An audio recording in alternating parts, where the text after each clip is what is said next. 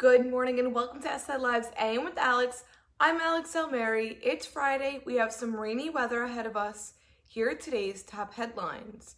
New York City has over 217,000 confirmed coronavirus cases, bringing Staten Island to 14,253 with 895 confirmed fatalities. On this day 6 years ago, Eric Garner was killed in Tompkinsville while being taken into police custody. Today, a memorial is being held at Tompkinsville Park at 1 p.m.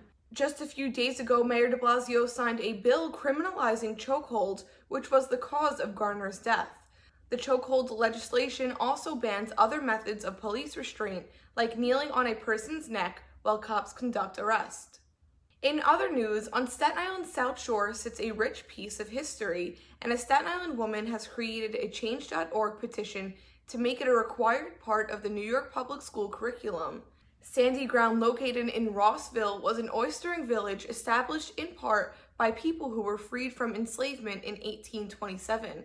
The woman who created the petition was disappointed to see that the iconic piece of Staten Island history wasn't included in her son's 4th grade studies curriculum. More in education news, on Thursday, Mayor de Blasio announced that New York City will provide free, safe childcare for 100,000 children this fall. The childcare option is available for families who are unable to stay home or find care for children on days when they may be attending school remotely. De Blasio said, "This pandemic has been hugely disruptive in the lives of our kids, which is why we are working to provide as much in-person learning as possible."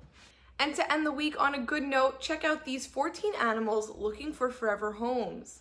As pet adoption events are slowly beginning to return, rescue agencies are being cautious and keeping people's health and safety as the top priority. Adoption events will resume this weekend, but with space and social distancing in place. There are an abundance of kittens and pups that would love to share a home with you.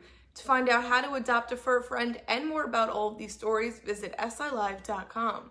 And thank you so much for tuning in. Enjoy your weekend. It's going to be very hot. Wear a mask, stay safe, and stay tuned for more updates.